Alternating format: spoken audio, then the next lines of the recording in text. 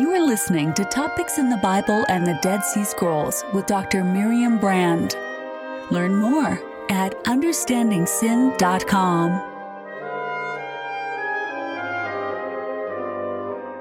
Hello, and welcome to the beginning of my lecture series that I'm going to be posting on the podcast. I'm going to be alternating biblical lectures and lectures on Second Temple texts. So these are actually more classes. There's a lot of back and forth, you'll notice. And of course, there's usually a Q&A session at the end. This class is The Concubine of Gibeah, Pilegesh by Giv'ah. As you know, I've been wanting to give this class for a really long time. It's a story about collective punishment gone horribly wrong. So very briefly, you'll note when I quote a Hebrew verse, I will translate it or paraphrase it. Just wait. Sometimes I use Hebrew pronunciation for words. Sdom is Sodom, Lot is Lot. Now, this is a class given in a shul, in a synagogue. If I make a reference that you're not familiar with, feel free to add it as a question, as a comment on the post on my site, understandingsin.com.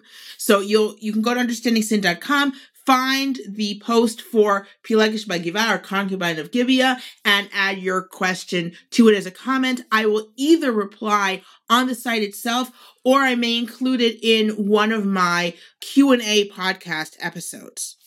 Now, there's Q&A at the end of this talk, and in this case, it actually covers some important things like the structure of the book of Judges, Shoftim, parallels with the Saul story between the Concubine of Gibeah story and the Saul story. There are considerable parallels, and the ancient approach to oaths. So I recommend you actually listen to the Q&A in this talk, and I hope you enjoy it. Please let me know on understandingsin.com. Thanks.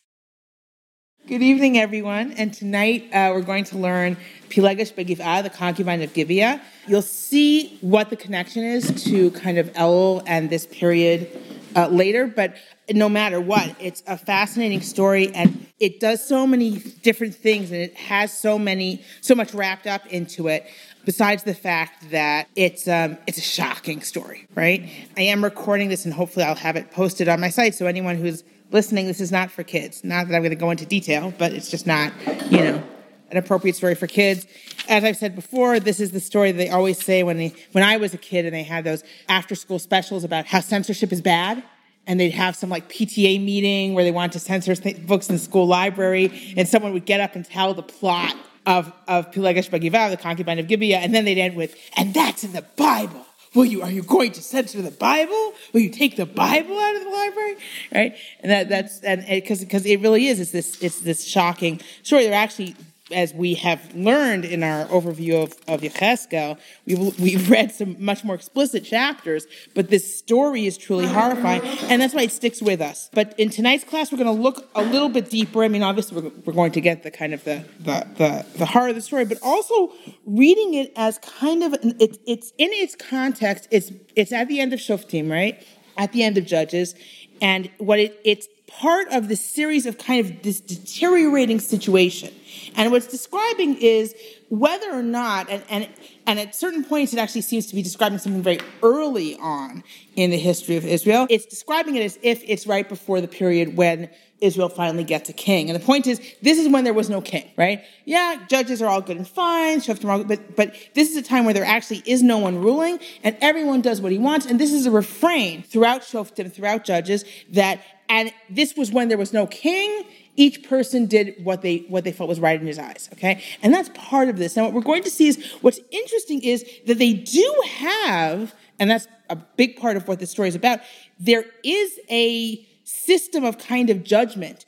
The problem is that the system of judgment is this kind of social communal outrage, right? Which does not go anywhere good. So we're going to talk about that. But let's start with the actual kind of happening. So we start, we're looking at, in Judges chapter 19, it's Shoftim Perek Yud Tet, okay? And we start, Vayehi bayamim hahem, umelech ein b'Yisrael. Okay, it wasn't those days. There was no king in Israel. And that's this part of the whole basic moral of this long story. Vayhi ish Levi gar b'yarketei har Ephraim, v'yikach lo isha pilegesh mibet lechem Yehuda. So here's this guy from Levi. He lives on the edges of the mountains of Ephraim, and he takes a wife, a concubine from Bet Lechem Yehuda. So what's interesting here is that it kind of hits and all the kind of the ruling tribes, right? The ruling Shvatim, right? You've got Levi, you've got Ephraim, and you've got Yehuda, right? Because this is going to be a nasty story, and it's going to kind of cover. So this way, everyone's covered. Everyone's involved in the nastiness, right? Vatizneh alav pilaksho, vatelech mito el beit aviha, and his Pilegesh, his concubine, was unfaithful to him. That's certainly at least what it sounds like. And she went from him to her father's house. El Bet Lechem Yehuda, to Bet Lechem, which is in the area of Yehuda. V'tihisham yamim arba'a chodashim. She was there for 4 months. Okay, so already the setup is yucky. Here's a woman. She's not a full wife. She's a concubine. You don't know why. She's just a concubine. She was unfaithful to him, and she went away for 4 months. Right? And it sounds like that's it. She left him. Right? Do we know for a fact that she was unfaithful? That's what it tells us. Yeah. It says Vatizneh. Vatizneh, which literally means Vatizneh alav pilaksho, which literally means his concubine kind of whored against him. Oh, yeah. So it seems like the written word wants us to believe that she was in fact unfaithful. Okay? She went to her father's house. And then she goes to her father's house. One assumes that what the assumption seems to be that she was unfaithful, and either she was in love with the other guy so she left him, or she's like, okay, that's it. I was unfaithful. Relationship's over. I'm going back home. Right? Going back to your father's house is going back home. If you're an unattached woman, what are you going to do? You've either got to have a husband or you've got to have a father, right? I guess what I'm asking could be understood that she wasn't actually unfaithful in the way we think, but she simply left him and went back to her father's house. No, I do not think so. No. The Vatizneh. You cannot read, unless she was doing very inappropriate things with her father, you could not read it as this was simply going back. Is related to the word zona. Right, exactly. So it's from the same root as zona. Right, well, exactly. Here they said ma'asavo. Huh? Okay, you know why? Because the reason, and this is always important when we're learning exegesis, particularly religious exegesis, and I'm not throwing shade on religious exegesis, okay? Sometimes you don't understand why something is such a problem for a traditional exegete. Like, you're reading, you don't understand why is Rashbam have such a problem with X. Right? What's bothering Rashi, right? Right. But so the problem here is if she actually had an affair, he can't take her back according to Torah law. According to Torah law, if a woman has an affair on her husband, or even let's say her common law spouse, she has an affair on him, he's not allowed to take her back. He's not allowed to. So the question is, how can he come back after her? So Dat Mikra says it can't possibly mean that she was unfaithful, okay? Yeah. However, the plain meaning of the text is that she was unfaithful. Now, the fact is, certainly there are plenty of biblical scholars who will say, well, the fact that you have a law in the Torah in one place doesn't mean it was common law in this period or in this for this story. At the same time, also, there's a lot of norms being broken in this story. This story is setting you up for weird things are going on. People are acting in ways, big and small, that they shouldn't be doing, that's wrong, that's off. And this is already setting it up for it's off. She did something she wasn't supposed to do. She went back to her father, and then he comes after her. Vayakamisha, vayelech achareha, l'daber aliba la'shiva, right? V'na'aro imo v'tzemed chamorim. And her husband goes after her to persuade her to bring her back. And his servant is with him, and a pair of donkeys. Why a pair of donkeys? We'll get to that later. Vativiehu bet aviha. Now, I really want to point out, there's no reason to say that he's bringing a pair of donkeys, okay? There's zero reason. Why do we care that he's bringing a pair? Because it's important later because of what he doesn't do, all right? Vativiehu bet aviha. Vayerehu aviha nara v'yismach lekwato. So he comes to her father's house, and the father of the girl is super happy to see him, right? Also, kind of weird, right? It's vayachazek bo chotno avianara vayeshev ito shloshat yamim, and he held him. His father-in-law holds him right? The father of the girl, and he dwells with him for 3 days. Vayachlu, vayishtu, vayalinu sham, and they ate and they drank and they slept there. Vahiba yom revi'i, on the 4th day, like we always expect, 1, 2, 3, and then the 4th something happens, right? On the 4th day, vayashkimu baboker, vayakam lalechet. They get up in the morning and he gets up to go. Okay, that's it. We've been 3 days, nice 3 days. Now we're going home. Vayom ravia nara achatano, and the father of the girl says to his son-in-law, Sa'ad libcha pat lechem, v'char telechu, eat something, then go. Okay. They sat and they ate and they drank. So now sleep over already. It'll be good, right? Maybe the idea is that since he drank, maybe he's a little drunk. He's like, stay here. Okay. But the man, he wanted to get up and go, but his father-in-law insisted. So he slept in. Now, this is super weird, okay? This is the first time I realized how weird the story is was because of this. Because there's something called, there's a verb, lishalech, right? And sometimes it means just to send, like lishloch, right? But lishalech in PL also means to release, like to release a bird, right? And lishalech happens, if you do just kind of a search, lishalech happens frequently with the word morning. Why? Because the idea is that you have a guest and you release him in the morning. In the morning, you send him off, you release him. Because the idea is that when you leave, if your host wants you to stay, you each owe each other something, right? If your host really wants you to stay, you should stay. Your host has to kind of say goodbye, right? And release you in the morning, right? And this isn't happening. Okay. That's what we were reading. So his father-in-law insisted. So he slept over. On the 5th day, he gets up in the morning to go. And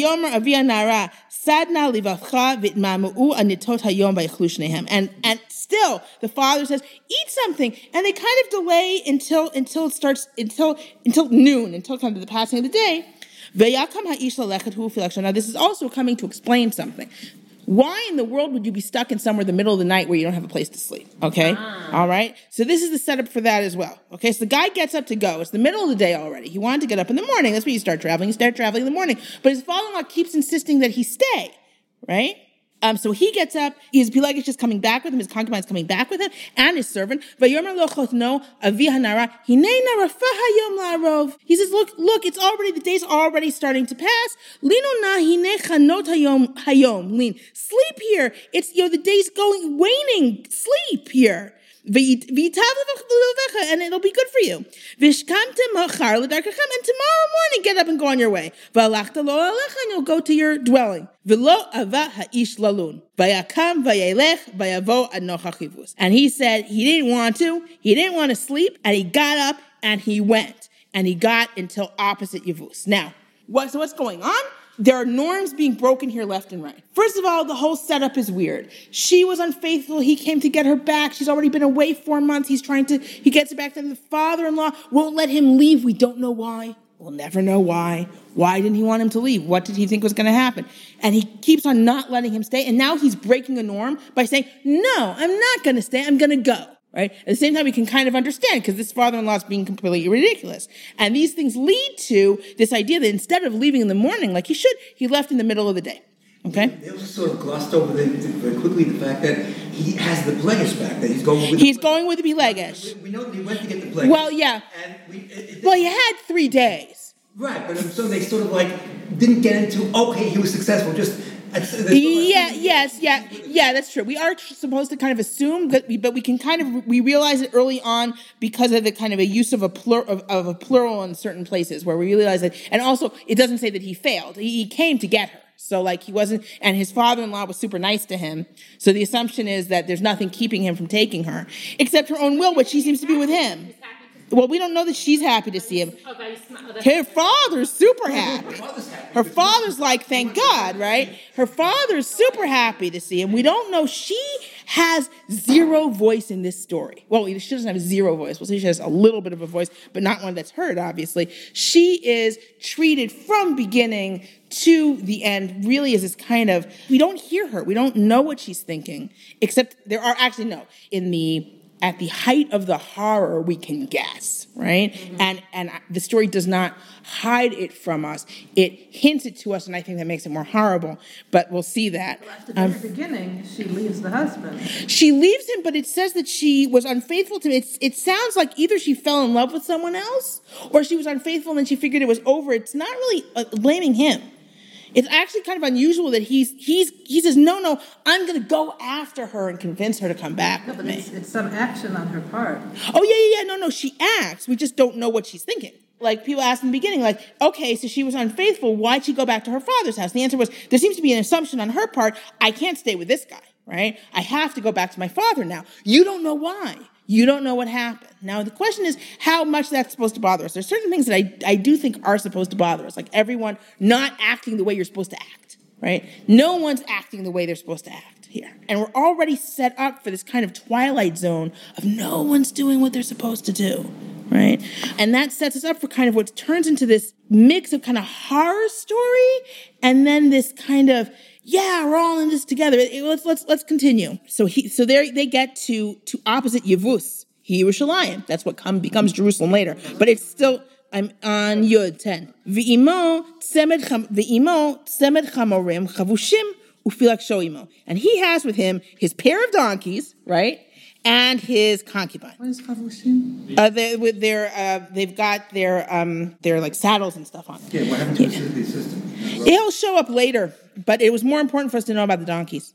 Hem im Yevus. Vayom rad ma'o. They're already at Yevus, right? And the day's gone. The sun's setting, right? Vayom hanar el adonav lechav v'nasur el ira Yevusi hazot v'nalimba. So his servant says to his master, he says, let's go to this city, this Yevusi, this Jebusite city, and sleep there. Vayom elev adonav lo nasur el ir nachri ashalom ibnei Israel hena. We're not going to go to a foreigner city that, the city that's not from Bnei Israel. We know that we can't trust them, right? Who can we be safe with? Vavarnu give us. So let's go to Giv'ah. It's close by. It really is pretty close by. And that they're good Israelites will be there and we'll be fine, right? Jerusalem was settled by Canaanites? By Jebusites, yeah. David conquers it from Yevus. So that's, and the whole point is that this is before there's a king. Vayomer lena'aro, and he said to his servant, L'cha v'nekreva b'achad ha'mekamot, v'lanu b'giv'ah o b'ramah. So he says, okay, so let's go to one of these, one of the nearby Israelite cities, and we'll sleep in Giv'ah or in Ramah.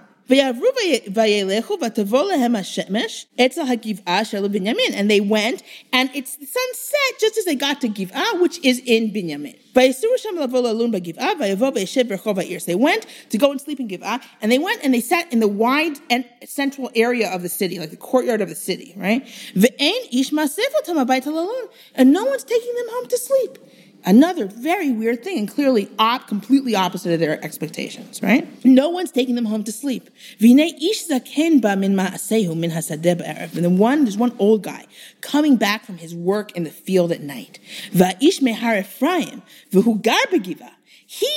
is from the mountains of Ephraim. He just lives in Giv'ah. But the other people of the place are from Binyamin. Why is that important to us? Because he's not a local. He's not a local, so his behavior is atypical. Right, his behavior is atypical of this nasty town, right? He's old and he still works in the field. Right. So you don't know what the story is. It's very much, and I really do think it's like a setup in a horror movie. You come to this town and it's deserted, and there's one old guy who's like, "Come on with me. Don't let anyone else see you," like that. You can imagine it's like the setup. Yeah, it's the setup, right? And then it turns out that all the other houses are infested with goblins or something. Like you have this kind of setup, and you're supposed to feel the strangeness of this setup and the fact that the reason he's taking them home is because he's not local, right? Well, but we had Haraphaim in the beginning. He's local to where the lady lived in Haraphaim. Right, but he's not using that. So it's the guy's from Haraphaim, but he seemed to use that as what you would expect, like, oh hey, we're local, buddies, right? And he lifts up his eyes because he's coming back from his work, and he sees this person, this guest, right, in the main central area of the city. Vayomer ha'ish hazaken ana telech u'me'ayin tavo. Where are you going and where are you coming from? Vayomer elev ovrim anachnu mi beit lechem Yehuda ad yarketei Haraphaim misham anochi ve'lech ad beit lechem Yehuda ve'et beit Hashem ani holech. He says, okay, we're going from Beit Lechem Yehuda until the edges of Har Ephraim. Now, maybe it is helping you understand why this guy takes him in, but I don't think that's necessary. I think the assumption is that this guy is not from this place, and he knows that if you have a traveler at night, you take him in to sleep because he has to sleep somewhere. So I'm from Yarkutei Har Ephraim. That's where we're going from Beit Lechem Yehuda to Yarkutei Har Ephraim. Okay, ve'elech ad Beit Lechem Yehuda ve'et Beit Hashem ani holech. And I'm going to Beit Lechem in Yehuda, and I'm going to the house of God. Okay? Is he going to the house of God, by the way? So he's going home. This is the first we're hearing that he's going to the house of God. Why is he telling him he's going to the house of God?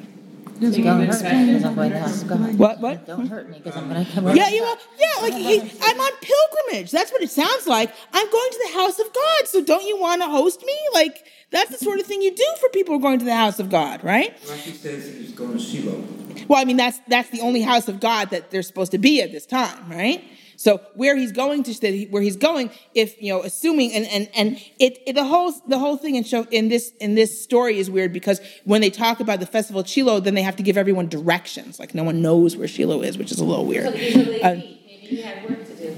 That's fine, but this is the first time we're hearing that he's going, and he whips it right out. And the answer is it seems like this is going to help convince this guy to host him.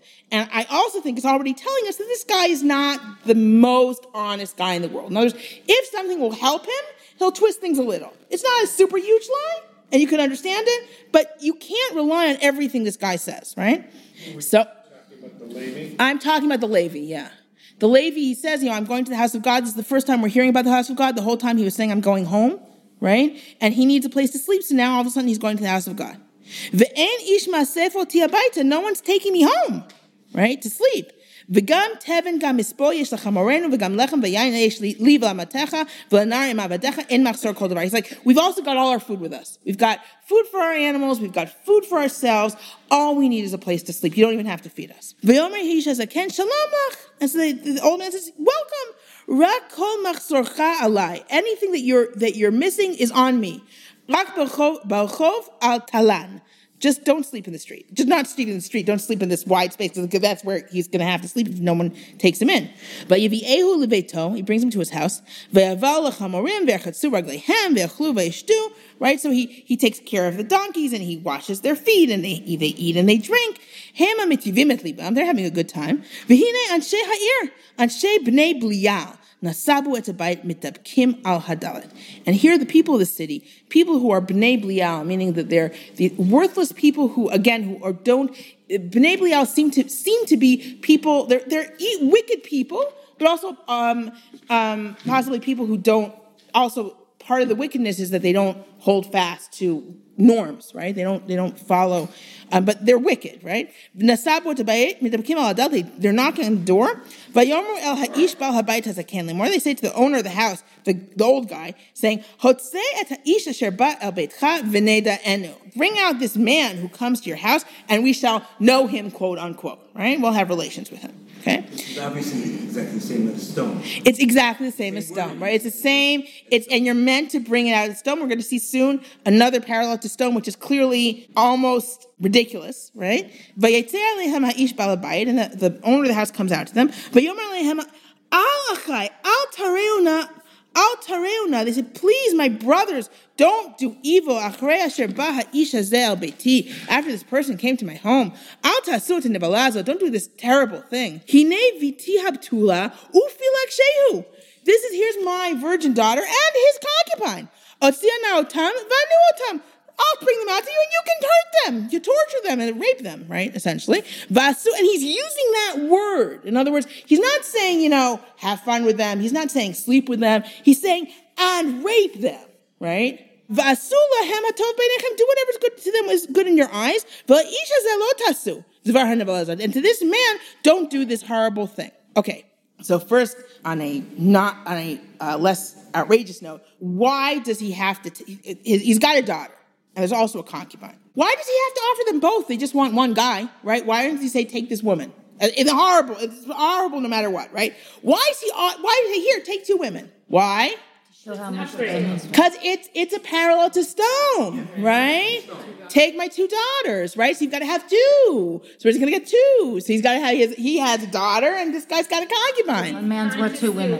The story is consciously aware. Like, what's going on? Certainly in this story, there are lots of parallels. And here, you can't, there's just no logic to it unless you're saying this is a parallel to stone. Or one man's worth 2 women. Oh, right, or one man's worth 2 women, right? We're not saying, you want 1, I'm going to give you 2. Right, it's upgrading. But I would think that the woman virgin is an upgrade. But then what do I know? I don't know how these things go in the open market. I have to say, like, but it's what's horrible is, and again, I think we're actually supposed to pay attention to this.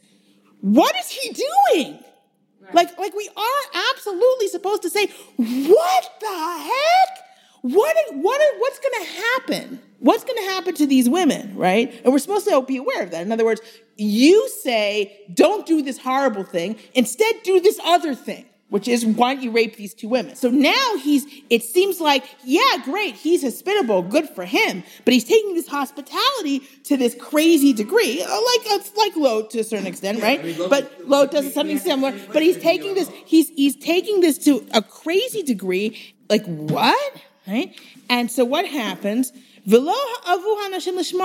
not a good deal for these guys. These guys didn't want to listen. So vayachazik ha'ish b'pilaksho v'yatzei elehem hachutz v'yed'u ota v'yet'aluva kol halayla ad haboker v'shalchuha ka'alot hashachar. Okay, there's a lot actually in this verse. Okay, so the man grabbed his concubine and he essentially threw her outside to them, and they had intercourse with her, and they abused her. Right? It's making it clear they didn't just sleep with her. Right? They abused this woman all night till the morning, and then what do? And then they release her in the dawn. Right? As opposed to who didn't release someone in the dawn?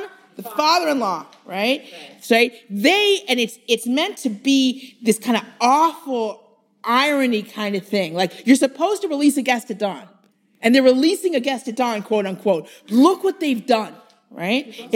And you're supposed to kind of realize just how crazy everything's gone. Again, from small norms being broken to these huge, horrible things happening, okay? And so they release this woman at dawn, and look what they've done. But tavo ha'isha lifnot haboker, okay? And the woman comes as it's becoming morning, the early dawn. V'tipol petach bet ha'ish asher adonai sham ad ha'or. And she falls on the doorway in the house of the man, that her master is there until the light. Now, this is interesting, because here, all of a sudden, this guy who before was her husband is now her master. Okay, all of a sudden he's her master. He wasn't her master before. He was the servant boy's master, but he wasn't her master before. He was her husband. Whenever he was referred to in relation to her, he was referred to as her husband. But is her husband called a Baal? Ish. Oh, Ish. In general, biblically, a husband is biblically, except for there are except where the emphasis in the biblical passage is a man's authority over his wife, he's responsible for her oath. When they have her vows, right? So I would never say Adon. Right. Adon is, you really wouldn't say, it really means her master, as if she's his servant girl and not, and this is the first time we see it, because frankly, this is the way he behaved, right? He's like, no, better you than me, and he threw her out, and there was no kind of partner relationship there, and he keeps calling him that. Ve'akam adoneha baboker, and her master got up in the morning. Ve'yiftach daltot habayit, he opened the doors of the house. Ve'yitzeh lelech ledarko, and he went out to go on his way. Now hold on, wait, what? Right? He went out to go on his way after his concubine's been raped all night, right? V'nei ha'isha pilaksho nofelet petach habayit, and behold, the woman, his concubine, has fallen in the doorway of the house. Ve'adeha al hasaf, and her arm is on the threshold, which gives you like this picture like this, and she's completely helpless, and you got to know what's happened to this woman, right? And you're supposed to picture it, right? Because it's unusual to have a description like this. Vayomer eleha, and he says to her, Kumi v'nelecha, get up and let's go. Ve'enoneh, and there's no one answers, right? Vayikachea al chamor, and he puts her on the donkey. Vayakam ha'ish vayelech l'mkomo. And the man got up and he went home to his place. And he got home. And he took a big sharp knife. Vayachazek b'pilaksho, and he held his concubine, v'yinatcheha la'atzameha, and he cut her down to her bones, l'shneim asar netachem, in 12 pieces. Vayishalcheha b'chol gvul Yisrael, and he sent, also again Yishalcheha. So, and he sent her throughout Israel. Now, there's a question, which I actually think there's a question: is she dead?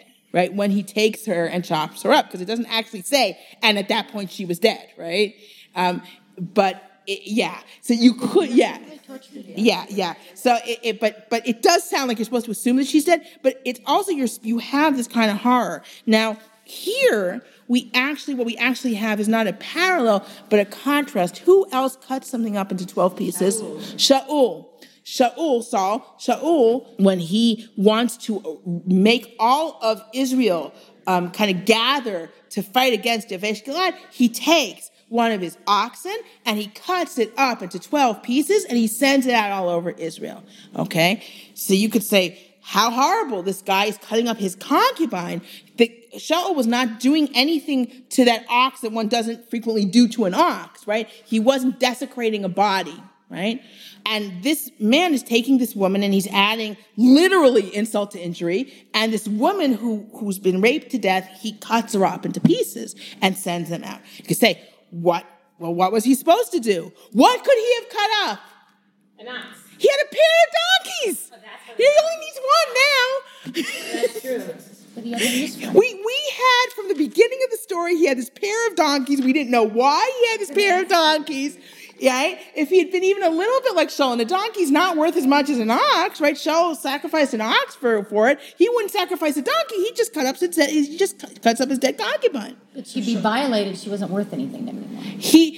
That was the thing. And the thing is, you are supposed to be shocked. In other words, this isn't saying, oh yeah, that's cool what he did. You're supposed to be like, what? Right? You can see Shaul's action as fixing it. And those who see this, right, he's from Binyamin, exactly. And in fact, he fights against Yavesh Gilad, and we'll see Yavesh Gilad also comes in at the end of the story here. Four. So for Yavesh Gilad also comes up later, and Yavesh Gilad comes up at the end of the story. So there are a lot of parallels. A lot of biblical scholars think of it rather as this story is kind of being composed to contrast with the kingship of Shaul. Because part of what this story is telling us is how bad things are without a king. Okay? That's a good story about Shaul. So you take a good story about Shaul, and then you have a bad story where everything's the opposite. And where someone could have cut up a donkey to unite everyone, if he just wanted to say, this is like my, because there's no reason that Shaul has to cut up an ox for right. He just does it to kind of, but he could have cut up a donkey, and that's really why else does it keep telling us he's got a pair of donkeys? Right? Because he is his highest declaration. He's done something so barbaric. And so he says, no, he doesn't really make a. Everyone who sees it. V'omar lo niyata v'lo nirata kazot l'miyom alot b'nei Yisrael me'eretz Mitzrayim ad hayom hazeh simu lachem ala utzu v'daberu. So everyone who sees it, it does its job, right? Everyone who sees it says there's nothing like this has ever happened since the day that Bnei Yisrael, from the Israelites came up from Egypt until today. Pay attention to it. Let's all kind of gather and talk about it and decide what we should do. Rose, we just emphasize how creepy it is that he says, Kumi ben Elecha. It's super, super creepy. Stuart Lassine wrote an article where he thinks that there's creepiness, but it's actually there's actually kind of some, not exactly comic relief, but some kind of comedy that's heightening it, in that, here's this guy who's clueless. Hey, get up. She's dead. She's lying dead there, and you're just acting clueless. Where we have in Sodom, they get stricken with blindness, right? And they're still groping for the door. Are you crazy? You're stricken with blindness. Now you still want to grope a door and find these guests. Normal person would go I've been stricken with blindness. I know, right? Instead, they're groping for the door, which is ridiculous. So that he thinks that this kind of use of total ignorance is meant to be kind of funny and kind of heighten the tension and the weirdness and the creepiness. His purpose for chopping up and sending out apparently was to shock everybody, and they're saying it worked. I mean, basically everyone was shocked. It works. Everyone's shocked, right? So and this is They're shocked that he cut her up, or they're shocked that we do not know at this point. Yeah, what we see from their responses, the main thing is that it happened. But but this is what's interesting. So as we go on, so this is the end of the horrible story that happened in Giv'ah, right? That's that story, right? And now we're moving into another stage of the story where we look at the response, right? And what's wrong with the response, right? What happens once we get to the response? Because the idea is, without a king, and let's change king for someone who's got some distance and can make a decision that's not swayed by this kind of outrage. And what's important is that we see this certainly in the context of this story, this did happen. A horrible, horrible thing happened, right? And so to us, the reader, right, we know exactly what happened, right? As the reader or the audience, we know, quote unquote, what happened, right? Okay? But these people don't. And so how are they going to figure out what happened? They know something happened. We sent the piece to everybody. He included some sort of scroll or something. One assumes that he explained it. I assume that he didn't just get a piece of concubine and then have to draw their own conclusions. So all of Israel gathers like one man. Limidan v'ad Beersheva ve'eretz Gilad, from Dan to Beersheva, and also the land of Gilad, which isn't between Dan and Beersheva, so you have to mention it, right? So everyone, right. So since it's not in between, he wants to make sure that they're covered, right? So they're all gathering El Hashem HaMitzpah, to God on the mitzvah. In other words, there's a place of worship there, and they're going to the mitzvah. Vayityatzvu pinot kol ha'am, kol shiftei Yisrael, either a place of worship or an oracle, kind of an oracular place, probably both, right? And we'll see, of course, the oracle comes up later. Vayityatzvu pinot kol ha'am, kol shiftei Yisrael, bekal am Elohim, 400,000 ish ragli sholev charev. So all from the nation, you've got 400,000 like people who can fight from this gathering. וישמעו בני בנימין, כי עלו בני ישראל המצפה, ויאמר בני ישראל, דברו, איך הנהייתה הרעה הזאת, okay? And Bnei Binyamin heard that essentially everyone else from Bnei Israel gathered, all right, to the mitzvah, and Bnei Israel said, so you have this kind of gathering, and everyone speaking as one. Speak, they say, how or where was this evil done? Or how is this evil done? Vayan ha'ish halevi, ish ha'isha hanirtzacha, and the Levite, right, the husband of the woman who was murdered, says, now this is interesting because now she's murdered, right? That's the crime now, and we don't, and I think it is kind of important that we don't really know what exactly happened there, right? But she's murdered. Vayomar hagiv'at asher leBinyamin batei ani ufilak shilalon, and he's saying, so he starts with the guys who are guilty, right? To Giv'ah that is in Binyamin, I and my concubine came to sleep. Ve'yakumu alai ba'alei hagiv'ah, ve'yasupu alai et habayit laila, oti dimu laharog, ve'et pilakshi inu vatamot. And the people from Giv'ah went and they surrounded my house at night. They wanted to kill me and my concubine. They tortured, essentially raped, and she died.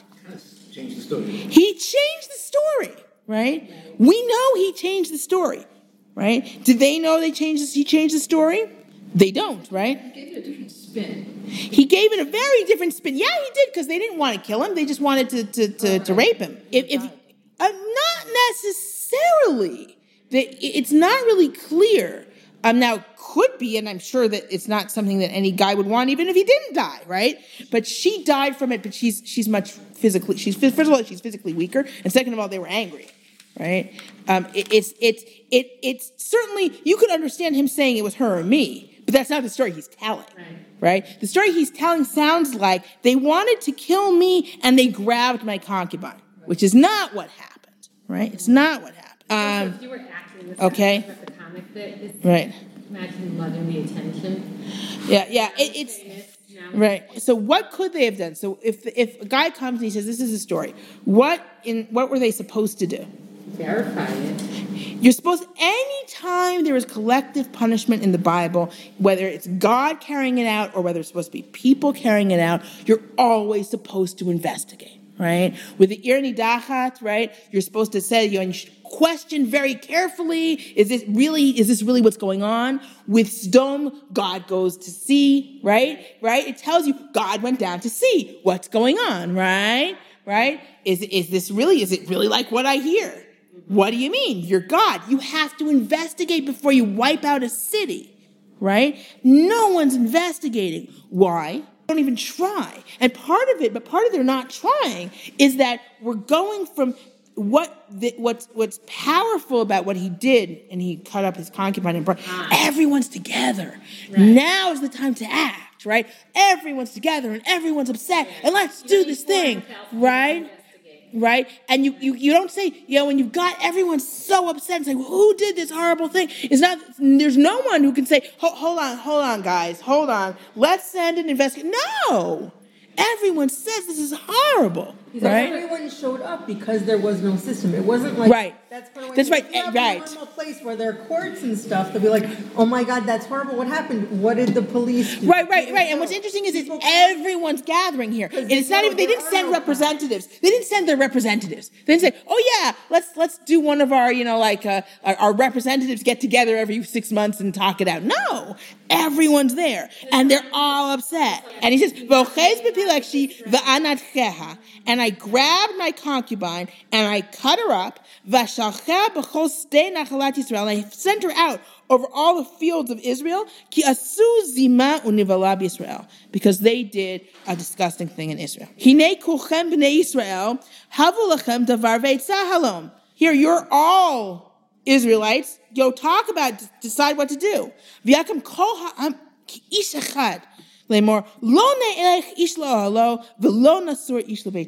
The whole nation says, like one man, none of us are going to go home, essentially, until we settle this thing.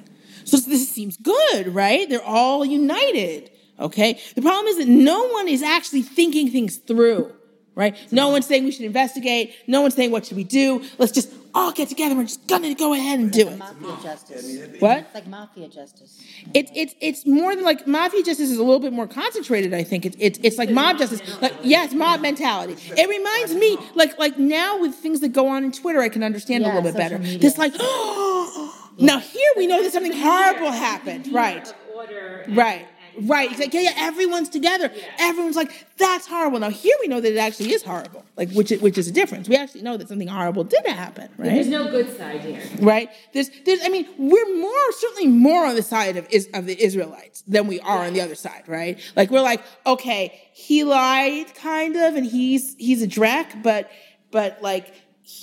this city is really horrible. Right?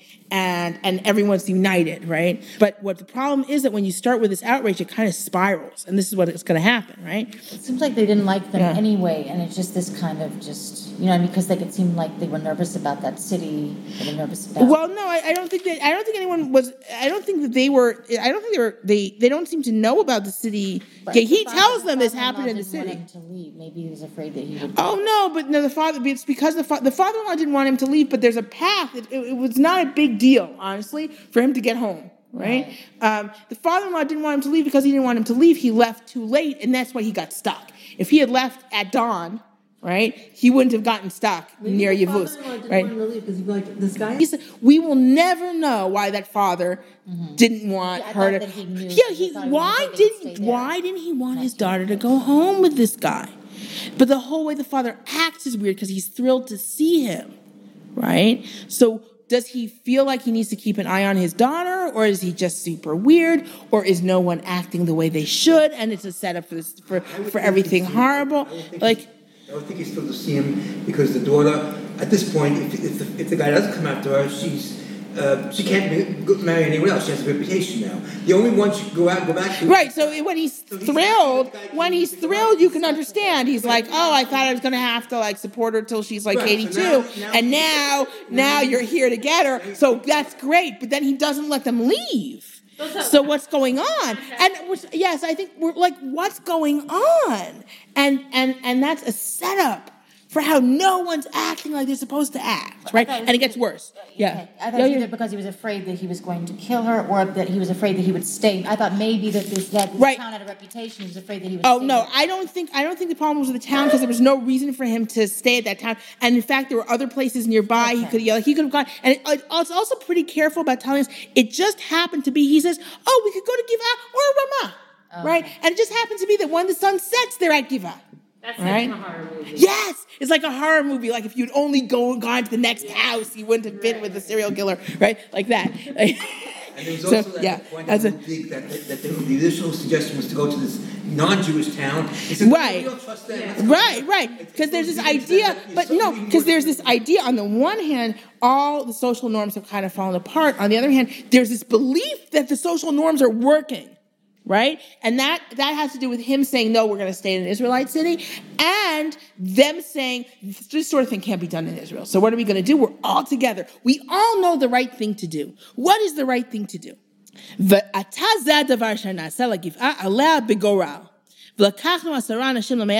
they going to do against Giv'ah? They're going to go to war against it. That's it. They're going to go to war against it. Now, again, we're pretty sympathetic to these guys because Giv'ah really sounded awful, right? But no one sent an investigator. They don't know, was this the entire city? Was this 10 people in the city? Like, it doesn't take that many people to surround a house. They've done zero investigation. They're saying, okay, that's it. We're going to war against Giv'ah. All right? It's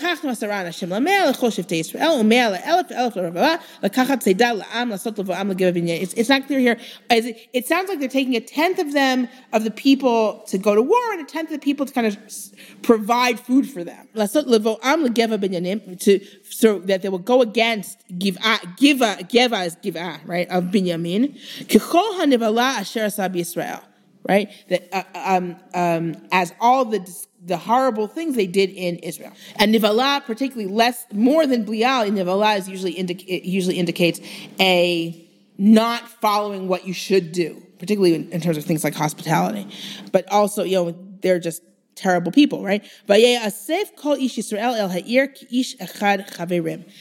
completely united. They all go against Giv'ah, like one person, friends, right? So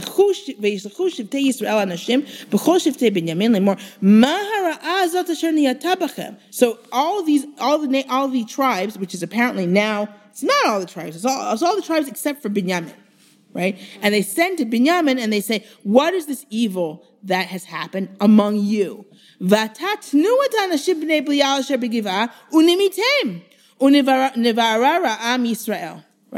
And they said, give us these people, these Bnei Blial, these horrible people, evil, wicked people that are in Giv'ah, and we'll kill them. And we will get rid of this evil in Israel. And Binyamin did not want to listen to them, to the voice of their brothers, Bnei Israel. Okay, so now we're going to get to a civil war. That is irrational. Okay, so here we see that we all thought everyone was one person, but they're not, right? Because Binyamin cares about their tribe, and they care not about Binyamin. Well, Binyamin wasn't part of the mob to start with. It's right. Binyamin didn't go up. Everyone else went up. Why? Because Binyamin already knew. Apparently, they knew everyone else went up, and apparently they already knew that it had to do with Giv'ah, and Giv'ah is their city. And they're not going to go against their own city. It's their city, right? So Binyamin now is going to say, no, we're not just going to give up a city. All right? We're not just going to give them over. The specific people. They should do that. Yeah. Well, We don't know. And we don't know why. Right. Yeah, so there's They asked for the Bnei Blial. So right. So you can absolutely interpret this as saying, no, just give us the bad guys, right? yeah. And they're like, no, we're not doing this. Can you remind me again? Yeah. Bnei Blial was who again? Bnei Blial was the people. Are the wicked. Bnei Blial means wicked people. Okay. It's not a specific family. Bnei meaning like a class of people that are like this, right? And they're evil people. Yeah. Instead of going and fighting the people of Giv'ah, they're prepared to go civil war against the rest of Israel. Yeah, because Giv'ah is theirs. Look, it's like the American Civil War. Like there are people, I'm going to fight for Virginia, right? And no, I don't agree with the slaveholding, but I'm going to fight for Virginia, right? They're fighting for Binyamin. It's a city in Binyamin. They're fighting for Binyamin. And what we'll see is they're actually very kind of They're very good fighters. Let's say So now the children of Binyamin are gathered from all the cities to Giv'ah to go to war with Bnei Israel. Right, with the rest of the Israelites.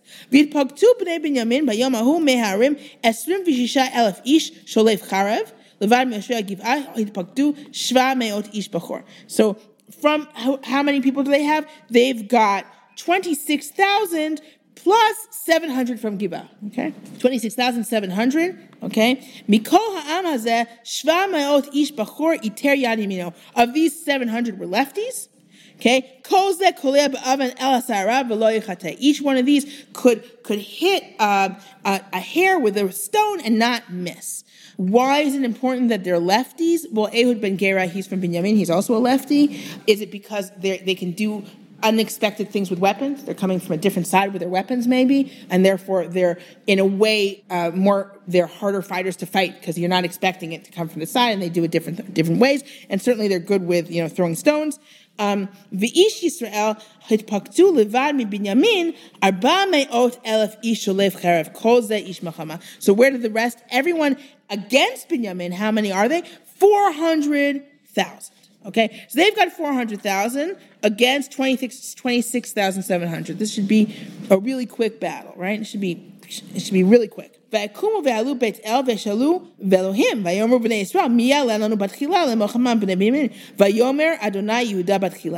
what goes on? They go to Beit El. This is where they can ask God's opinion. And this is the first time they're asking, right? This is the first time they're saying to God, what should we do, right? Because they know that they should go to war. They're not asking what they should do. They say, how should we do it? We're going to war. Who should go first? And the answer is Yudah, right? Through a Navi?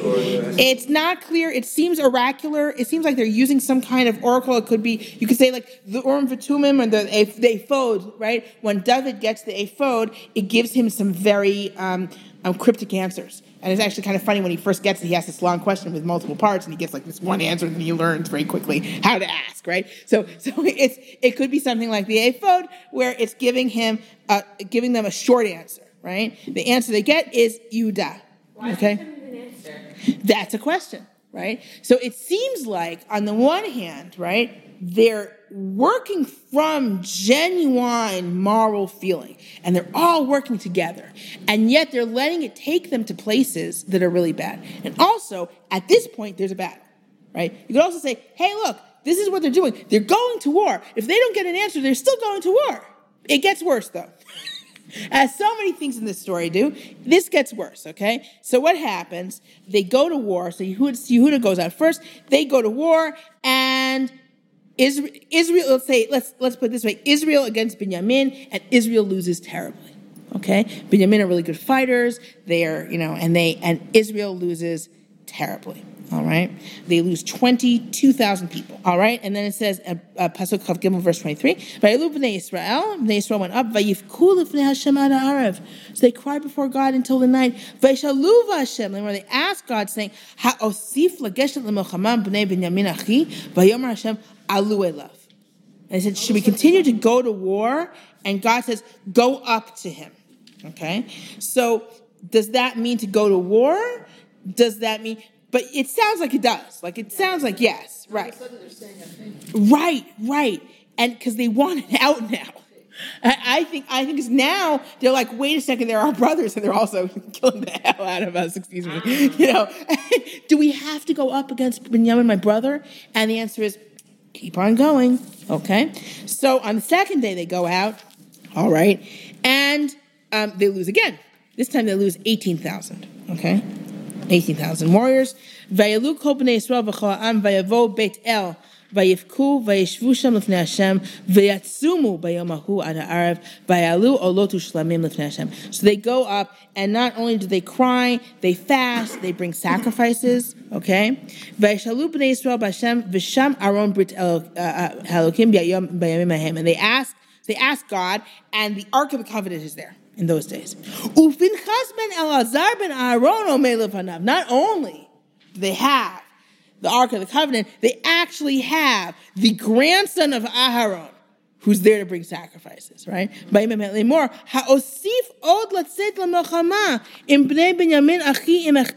Should I continue to go to war with the children of Benjamin, my brother, or should I stop? Vayomer Hashem alu ki machar nenu v'yadecha. I said, go up, because tomorrow I will give them into your hands. Vayasem Yisrael orvim el hagivas haviv. So they do an ambush. And what's the ambush? They do a similar thing, if you know what they did do at Ha'ai, right?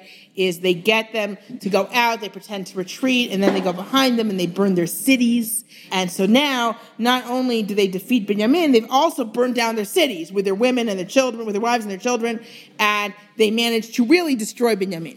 So let's go to Lamed Hey 35. Vayigof Hashem et Binyamin lifnei Yisrael, and God struck Binyamin before Israel.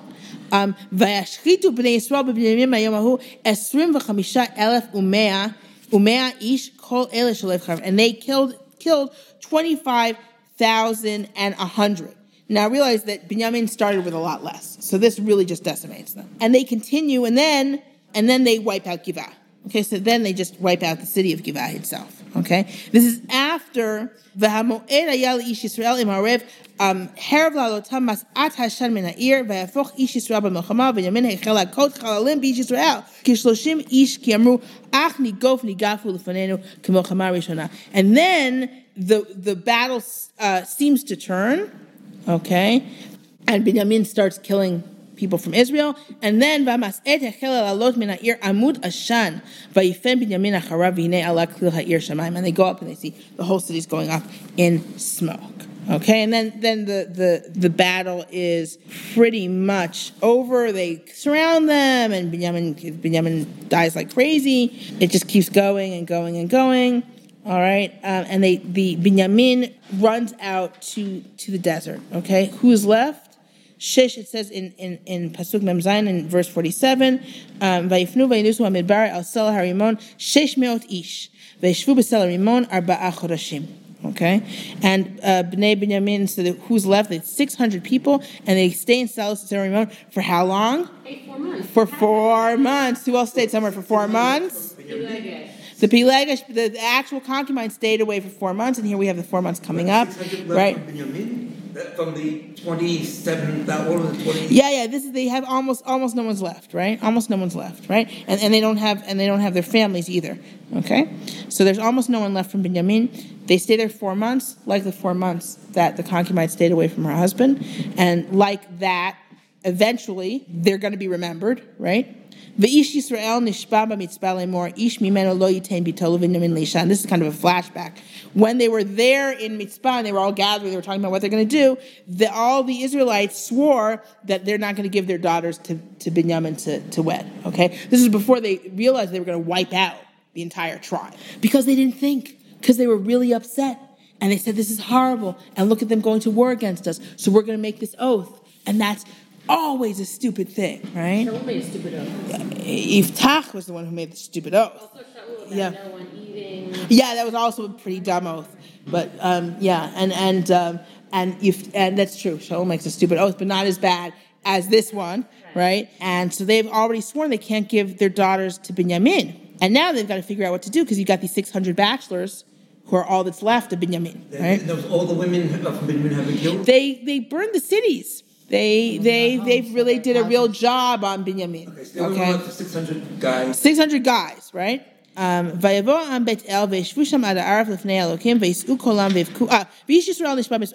so now the whole nation comes to Beit El without Binyamin, right? And they sit there till the evening before God, and they raise their voices and they cry.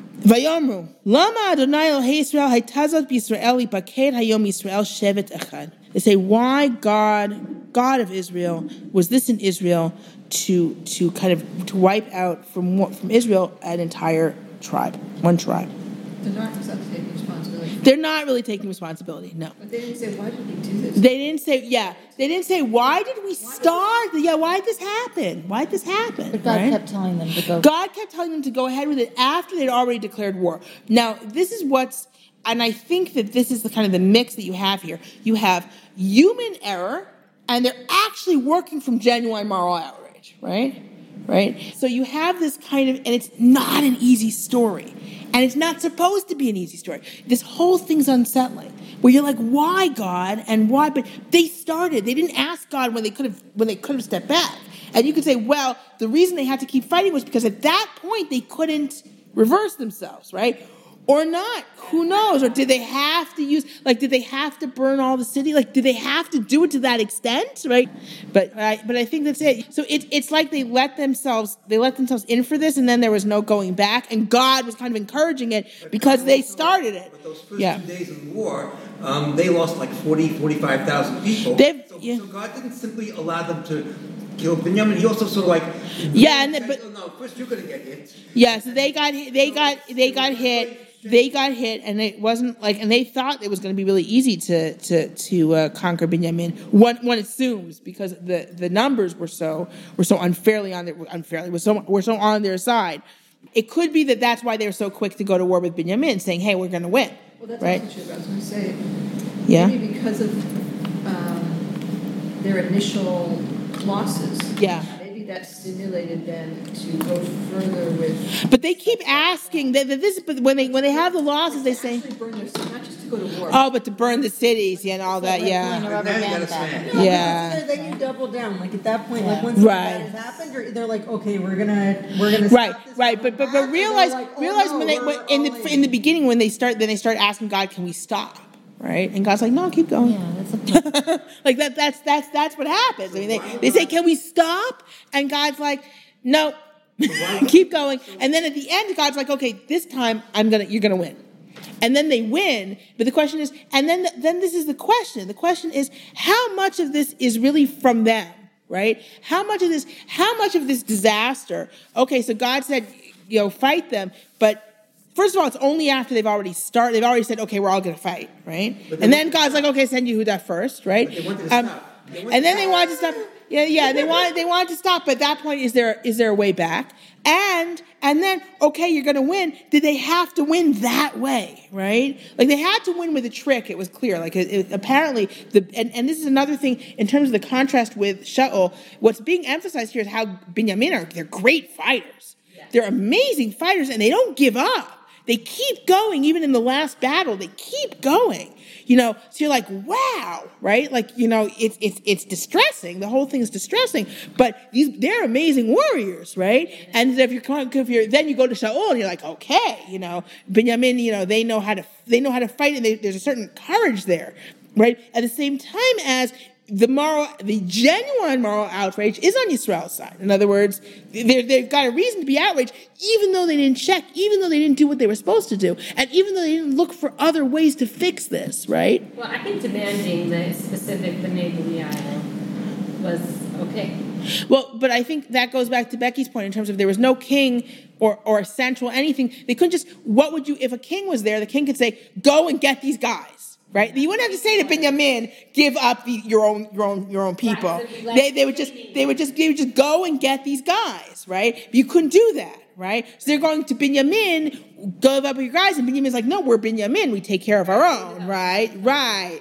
And not just that, but we're Binyamin, we take care of Binyamin. We're not going to turn over someone to you, right? There's a tribal element also, which is very, very strong in the way Binyamin is acting. Yes, that's another example of there's something good and then it's like mixed with that. Right. In order for there to be enough outrage, everyone has to get involved. And this is the problem, is that as soon as you get everyone involved in order to get something done, it gets out of control and people make decisions just based on the outrage and everything just spirals. So now the situation is, they're like, oh no, we swore this oath. There's almost no one left. We swore this oath not to give them our daughters. What's going to happen? This tribe is gone. So they built an altar there. They brought sacrifices. Vayomru b'nei Yisrael mi asher lo ala b'kahal mikol shivtei Yisrael al Hashem ki hashvua gdola hayta asher lo ala el Hashem hamitzvah lemor mot yumat. Not only did they make an oath not to marry their daughters to Binyamin, they also made another clever oath that anyone who's not coming with us to fight should die. Okay? They made lots of oaths because they were all upset and like, we're all in this together, and anyone who's not with us is against us, right? So you're not with us, you should die. Here's another oath. Now what are they going to do? They're going to do something clever. One oath will get them out of the other oath. They changed their mind. They felt bad about the brother Binyamin, and they said, today a tribe has been uprooted from Israel. What are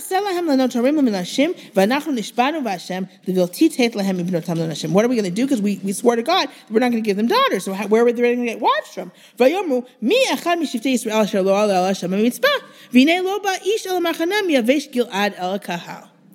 Okay, they said, who didn't come up to God from Mitzvah?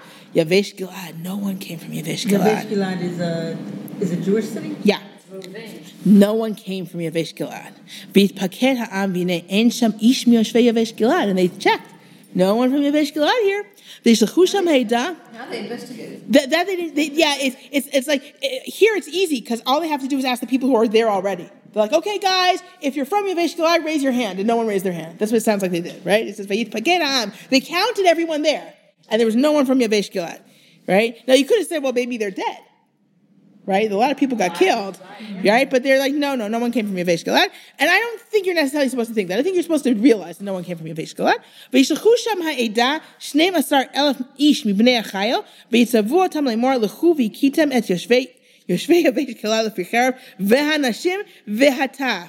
All right, now, okay, we'll say 12,000 men, and then we'll kill more people. Now we're going to wipe out Yavesh Gilad because we feel so bad about wiping out Binyamin. So we're going to wipe out Yavesh Gilad and their wives and their kids. This is because of the oath that they swore that anyone who doesn't fight with them is against them. So they're not against them; is going to die. Right, but it's the whole you're with me or you're getting right. So now they're going to wipe out Yavesh Gilad, but really that's not the only reason because this is going to help them a little bit, right?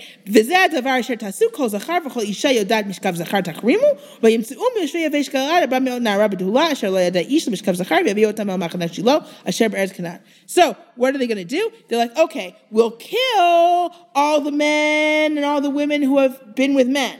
But any virgin woman will take from Yavesh Gilad and they'll marry Binyamin. So that's what we're going to do, okay? This is going to work out really, really excellent, okay? How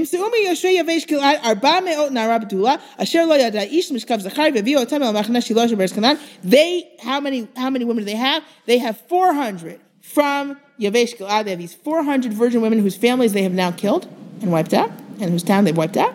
And these girls were going to marry guys from Binyamin. Okay? So now they send for the Binyamin. And I say, like, we got something for you, right? They send them to them in Salary-Mon, and they say peace or well-being, right? So they gave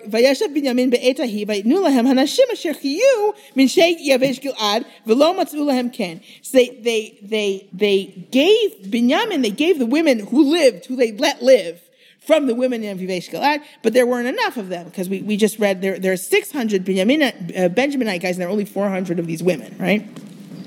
So the nation is still feeling bad for Binyamin. Now we have the elders. The elders say, what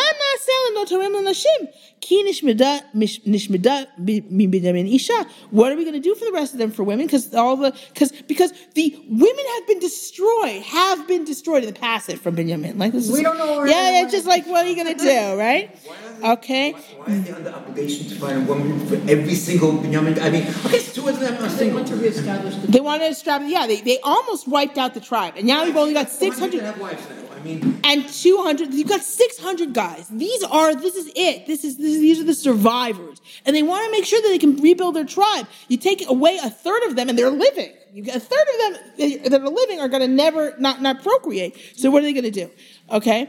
So, and of course that's who Shaul fights for later on, right? So again, the contrast with the Saul story, with the Shaul story, that Shaul is where the Yavesh Gilad is being threatened, and Shaul goes to bat for them, right? Well, it makes sense that there would be already a very strong bond. Yes. So many of them had.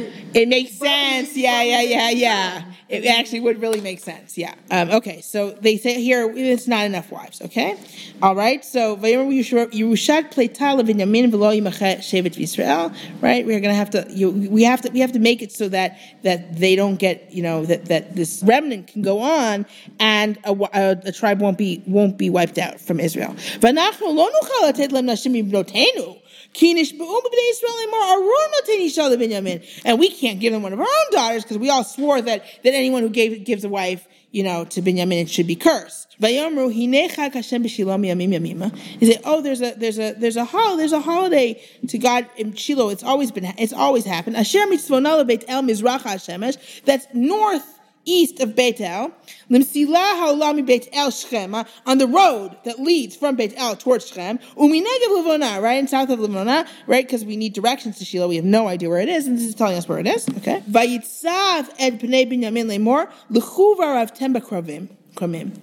they say to the children, the descendants of Binyamin, the Benjaminites rather, saying, go and kind of make an ambush in the vineyards.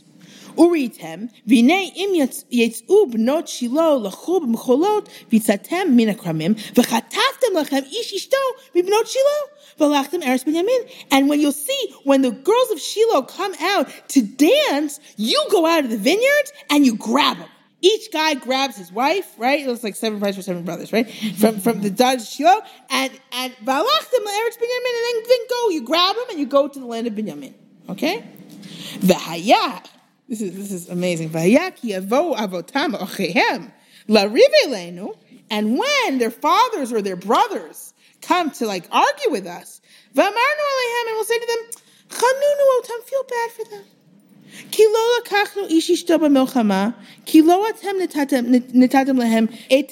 Right?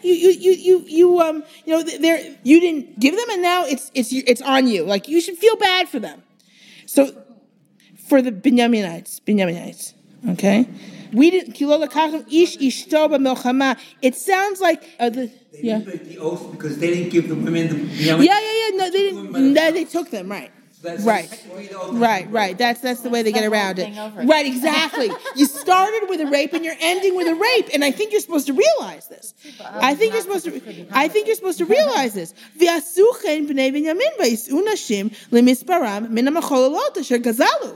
And these Binyaminites did that. And they took women according to their numbers. In other words, each one now got a wife from the dancers that they stole. And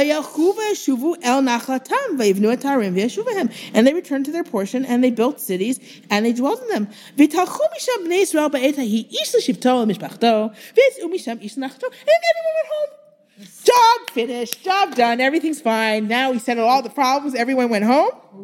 And we end with, Bayamim hahem en melch b'Yisrael, ish hayashar be'einav yaseh. In those days, there was no king in Israel, and each person did what was right in his eyes. That's this kind of snowballing, right? Where we started with a rape, we started with a murder, and we end with murder and rape. Right? And everyone, and you could actually, and we're in a certain way, we can all shake our heads, but there's always a reason, right? There's always a reason for the next step, right? There's a reason that they declare war on Giv'ah, and then there's a reason that Binyamin's no, we're not giving up our city, and there's a reason that they're declaring war on Binyamin, and there's a reason they almost wiped out Binyamin, and there's a reason they made the oath, both oaths, right? Because they wanted everyone to come out to war with them, right? And then there's a reason that they wiped out Yavesh Gilad, and then there's a reason that they have to have these girls be grabbed by people from Binyamin. And these series of reasons, though, have to do with not thinking things through with everyone, and there's this unity we have. Everyone's like one man, right? And that seems great. It seems like a wonderful thing.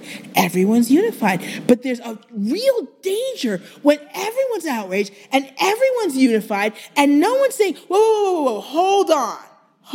What happens when we do this? Or maybe there's something else we could do. When everyone's being carried on by this wave of outrage, even when it starts with something real. Right? Because it starts with something real, right? It's not the whole thing's a lie, but no one's checking and no one's thinking, and everyone's like, here we are together, we all have to be together, and we all have to fight. And if you're not one of our fighters, we will kill you afterwards. right? And that's the danger of being carried on with this group. On the one hand, it feels wonderful because you're part of this group and you're all unified. And on the other hand, you're not thinking about what's next and what happens and what's the other side. And is what we're doing to these people, and I'm not talking about Givat now, but I'm talking about later on, is the punishment, does the punishment fit the crime here? In other words, okay, Binyamin fought us, and we can understand because we're all tribes, and they are like, no, we're not giving up part of our tribe. Is it right to wipe them out this way?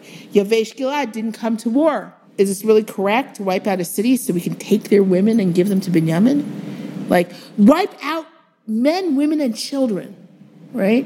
And it's like this kind of this whole thing gets rolling because there's no one saying, wait, what? Yes, this is terrible. But have you thought about this? Have you thought about these other things? And I think, to be perfectly honest, I understand this way more in today's environment than I did before. Like, I understand this kind of pull, and if I can talk about something like much smaller, but let's all get her fired, like this thing that happens on Twitter, and it's crazy. It gets crazy, and even if this person like sometimes they made a joke that was inappropriate that they really meant as a joke, it's being taken completely out of context. Sometimes they said something disgusting, but it doesn't matter. It doesn't matter which one it was. The important thing is that we're all together, and this person's horrible, and let's destroy their lives, right? And it's not a function of horrible instincts in people, right? It's a function of, this is really terrible, and we don't want this terrible thing to happen, and how can this terrible thing be allowed to exist? But when the force becomes this kind of, yay, we're the group, and we're thinking together, and that makes it right? Right? That makes what we're doing, in consequence, the correct path. Because we're all together now. And anyone who isn't with us is against us. That's where it gets dangerous. And for ourselves, I mean, there's the whole thing of who's the Melech, is the Yetzer Tov, and you have to, he's always the, right? But the idea that for ourselves also, in other words, that we, on our own instincts and outrage, and sometimes it's an outrage based on something, right? But to have that ability to kind of step back and say, wait, there's a king here, quote unquote, and there's something, there's a ruler of all these different feelings and urges and things, and that doesn't mean that I'm not right to feel outraged, but maybe I should take a step back and at least consider other ways and other sides to the story. Why doesn't it say Ein Shofet? Because it's actually a refrain in Sefer Shoftim. It's kind of editorial. It's something that comes up again and again in Sefer Shoftim. It says, and it was in those times, and there was no king in Israel, right? Doesn't that sound like somebody added it later? Yeah. It does sound like somebody added it later. Absolutely. So look, the fact that it says calls Yivus Yerushalayim, right? Right. Right? Yeah. So I read that this story probably happened much earlier. It's like the end of the book. Right. Well, the whole thing, if you say, they're saying that Aaron's grandson is bringing sacrifices, so it can't be at the end, right? Correct. Right? So the reason it's at the end is because this is just the lowest, right? In other words, the book of Shoftim, a lot of people say that the book of Shoftim, the book of Judges, is the stories are not chronological, but they're kind of the good judges, and then worse and worse and worse judges, right? You have at the end, you have Yiftach and Shimshon, and they're problematic people, right? And then we get to stories that aren't about judges at all. It's just about Israel doing bad things, or people in Israel doing bad things. So the idea is that there's this kind of, that's the way the book is constructed. Right, not necessarily chronologically, but with this thing showing, okay, there are these good judges and there are these bad judges, and the whole point is, and there's no leadership at all, and in between the judges there's no leadership, and that's why it kind of repeats in the book. It's in between. There's no leadership, and yes, the assumption is that these separate stories are all kind of edited together when there is a king. Yeah. You kind of put them together and say, this is what it was like without a king. Yeah. Justifying the need for a king. Justifying the need for a king, absolutely. And what's interesting is you can read this as not just a king, but Shaul as a king. In other words, as Saul as a king, because he's from Binyamin, who are these fierce fighters who knew the correct way to bring everyone together, who protected Yavesh Gilad, right? He's a leader, He's the leader we need, quote unquote, right? He's the leader who does the opposite of what of the whole mess we have at the end of the story. And it's meant to be a mess. Like, sometimes we read and say, like, oh yeah, you're supposed to be saying that they did the right thing. No, you're supposed to say, this is horrible. We started with this, we ended with worse, right? And the idea is that a king, like, for example, Shaul, does the right thing. Right? He's a king. He knows how to unite the people, not by cutting up a concubine, but by cutting up an ox, right? He unites the people just fine. He knows how to protect Yavesh Gilad, not wipe it out, but protect it, right? All these things. So it can be read actually as this is why it's good to have a king like Shaul. And I've often said, like, the kingship is never actually removed from Shaul, right? Shaul lives and dies a king. It's his son who doesn't get the kingship, and that's his punishment, because his son's awesome, right? Yonatan has like nothing wrong with him, right? And so that's what makes Shaul's punishment a real punishment, because Yonatan would be a great king, but he doesn't get to be king because Shaul messed up. He was a great archer, also Yonatan. Yeah, Yonatan was good, and Yonatan knew I've said this before, that Yonatan doesn't listen to his father's stupid oath when his father makes the oath that no one should eat, and he says he doesn't know about it. He eats it, and they're like, oh no, your father made an oath, and he's like, what a stupid oath. Yeah, he's like, I just had some honey, and now I feel great, like I can, right? And then afterwards, when they finish fighting, it says they all ate stuff on the blood because they were so hungry, right? And what Shaul had said made them so hungry that they ate stuff on the blood, which they weren't allowed to do. And then, of course, later on, they have a loss, and it's because Binyamin ate the honey, right? Binyamin's like, that's it, take me to die. And Yonatan, sorry, did I say the wrong person? Yonatan is like, take me to die. And they're like, no, Yonatan, we love you, right? And they're like, no. And you don't find out what they did instead, right? But they actually get Yonatan out of it. They shouldn't be able to do that. You shouldn't be able to get Yonatan out of the oath. And I always say that's why he had to die at the end of the book. He had to die. He had to die at the end of the book because he ate the honey in the beginning, and you can't just buy someone out of breaking an oath. What was the oath that Shaul made? Shaul made an oath they were winning at battle, and Shaul didn't want them to lose their momentum. So he made an oath that no one should eat anything until the battle was over, because he didn't want them to lose their momentum. So they're all in the forest, and there's honey dripping, and Yonatan has some honey, and they're like, oh my God, your father. And he didn't know about it, and they're like, oh no, your father's oath. And he's like, what a stupid oath. Like, I just had some honey, and I got all my energy back. What a dumb thing to make everyone say. And you find out that it really is a stupid thing. He said he criticizes the oath. I don't, not in the words "what a dumb oath," but he says, what do what is? Yeah, you look at me. I had some honey already. Like I've got all this, and so and then at the end it says that they they're so hungry they just grab stuff and eat it. And it says on the blood. Exactly what that means. It means they didn't get rid of the blood appropriately, apparently, because they were so darn hungry, right? So bad thing. So that was bad that they did that. But then because he broke the oath, you have the standard loss, and then they do use the Urim and Thummim to find out who it was, and it's Yonatan, and he's except Yonatan. So this is the thing. So it reminds you of Yiftach, but with Yiftach, it's like, okay, that's it. She's dead, right? Or whatever happens to her, she's not going to be a normal girl living her life, right? That's it. Right? And with Yonatan, the nation's like, no, we know Yonatan, we're not gonna like that. And they like do something, they like kind of they put out, and the question is, what exactly did they redeem him with? This is also a question. What did they redeem him with? What do you redeem a person's life with? Right? So they redeem him, but you shouldn't be able to redeem someone in a situation like that. Like in general in the Bible, oaths are oaths. You can't just get out of it. Right, but then there's also, you see the theme in all this story where there's that other thing, like, and this is why you should never make a neder. Yeah. Right.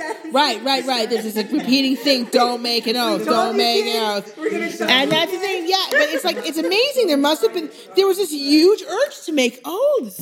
Like you have this whole section. Like people just like, oh my gosh, I've got to make an oath. Like bottom line is, don't make oaths. Making oaths is stupid, and everyone keeps doing it. Today, do I understand that there's no way of canceling an oath? Of course, nowadays there is, but biblically, usually it ended like biblically, especially when you read the story with Yiftach and his daughter. So it sounds like there's just no way to get out of the oath. That's why the Gemara has so much trouble with it, because we have ways of getting out of the oath. The Gemara is like, why did he take one of the ways? And the answer was everyone was being stubborn and not getting, but in biblically, it's the approach, like in these biblical, put it this way, in biblical stories, the approach seems to be that you don't get out of an oath, right? The exception is Yonatan, right? The exception is that Yonatan gets out of this oath. Yonatan broke the oath. They're all paying for it, like he's really guilty, right? He's the guy. He's ready to die for it because he's just assuming he's going to die. And then somehow the nation gives something else instead of him, okay? We don't know what. Right? And this is supposed to get out, and apparently it works, right? Apparently it works. I still think that's the right reason he has to die. Like, and that's the reason at the end he's got to die, because you can't do that. Say in that world, in that period, no one's getting out of oaths, right? I think we should understand that people in those days maybe had an appreciation for the power of words that we've lost. I think so, yeah. The world was created. Look, in the Torah it says you can't put a stumbling block before the blind, and you can't curse someone who's deaf. Okay, and the parallel is pretty clear. When you put a stumbling block in front of a blind person, they'll trip over it, and they won't know who did it. But you hurt them, right? You hurt them; they didn't know. And if you curse a deaf person, you're hurting him, and he'll never know who did it. Right? Because you are actually hurting this person by cursing him. And he's deaf, so he's never going to know. You're not allowed to do that. That's wrong, right? And it's a principle. I don't think it's specifically only, you can't do these things where you're hurting someone, but you're going to get away with it like that, and that's why you feel you can hurt them. So there is absolutely this idea that words have tremendous power. Tremendous power. That was part of the town of Shiloh. Why were the girls from Shiloh? The girls from Shiloh because they have a festival in Shiloh. Now you can say, well, because the Mishkan is in Shiloh, right? So that's why they have the festival in Shiloh. But it's a little. Does that mean that they were a museum or? No. I don't think so, because it doesn't say anything about it. Like there's a. Story together. It's interesting. That's an interesting idea because he's from Levi and then these girls are from Levi. I don't think because they're described as dancers, they're described as just girls, celebrating the festival. It could have connected them to Levi the same way Yavesh Gilad is clearly Yavesh Gilad. In other words, it could have easily connected them to Levi, and it doesn't. And there's a real tribal sensibility in this story. I shouldn't say that. It's tribal sensibility mainly Binyamin and everyone else, right? At some point I read somewhere the namelessness. No one has a name. That's right. No one has a name in this story, right? And it's very confusing. You try to tell the story to someone, and he, and she, and he, and he. Right. And it's also, whenever you have it's interesting, because on the one hand, an anonymous story sounds like it's not true, but on the other hand, there's been no effort to give people names, right? In other words, like, what do you do? This is what they say, that liars a lot of times fill in a lot of details. They give people a lot of details because they know that if you give a lot of details, people are going to be like, oh, well, it's, right? And here, they'll give people names, and here everything's anonymous. And it's just, I think it adds to this kind of unsettling effect of like not knowing and not really getting what's going on and like unnamed people, About the Shiloh girls, I always sort of had the impression they weren't necessarily girls from Shiloh. The only thing is, it says, Im Yetzu Benot Shiloh. If the girls of Shiloh go out. So it says, if the girls of Shiloh go out. So you could say, well, it's saying girls of Shiloh, but also, because they're having a festival, so you would assume the girls, but it does sound like it makes it sound like it's a local festival, and the girls of Shiloh are going to go out. Because that's what it says. It says, Im Yetzu Benot Shiloh L'chol B'Mecholot. if the girls of, it probably means more when, the girls of Shiloh go out to dance. Now, it could just be the girls who are in Shiloh, happen to be in Shiloh at the time. Right. Because always when I grew up with this story, right, it was like, oh, all the girls are going to go, right, right, to Shiloh. But the truth is they don't actually need that many more. They only need 200. But I guess that would be a lot, actually. There'd be a lot of young unmarried girls to be dancing in those days from one little town. And they have to, and they have to be, you have to figure word got out. So no, the point is that no one's word is getting out. Because realize the brothers and the fathers are coming afterwards and saying, what? Right? And there was like no one knows. The idea isn't that the brothers and the fathers are like, oh yeah, go out to the fields and dance, and maybe you want to put on some makeup first. Like, it's not, that's not what's going on. No one knows that these Binyamin guys are going to do this. So, anyway, so thank you very much for commenting. I hope you enjoyed that lecture on Pilegesh Bagiva. I do want to say that the reason I was laughing at the end was because it was such a horrifying solution to kind of end this series of actions gone wrong with an essentially authorized rape. And we began with a rape, we end with a rape. You're meant to be baffled and horrified. This is all kind of an argument of why this type of rule doesn't work, even when there are reasons for what they're doing. Also, another little thing that I didn't address was the anonymity in this story, that the people are kind of indicated by their tribe, etc., not by name. And I think the idea is to make it feel emblematic of the period, as opposed to saying this is a historical thing that happened to this specific person. So I hope you enjoyed it. Again, if you have any questions, please leave them on the post at understandingsin.com, and I will address it either on the site or in a podcast episode, or both. So let me know what you think, and see you next time. You've been listening to Topics in the Bible and the Dead Sea Scrolls with Dr. Miriam Brand. Learn more at understandingsin.com.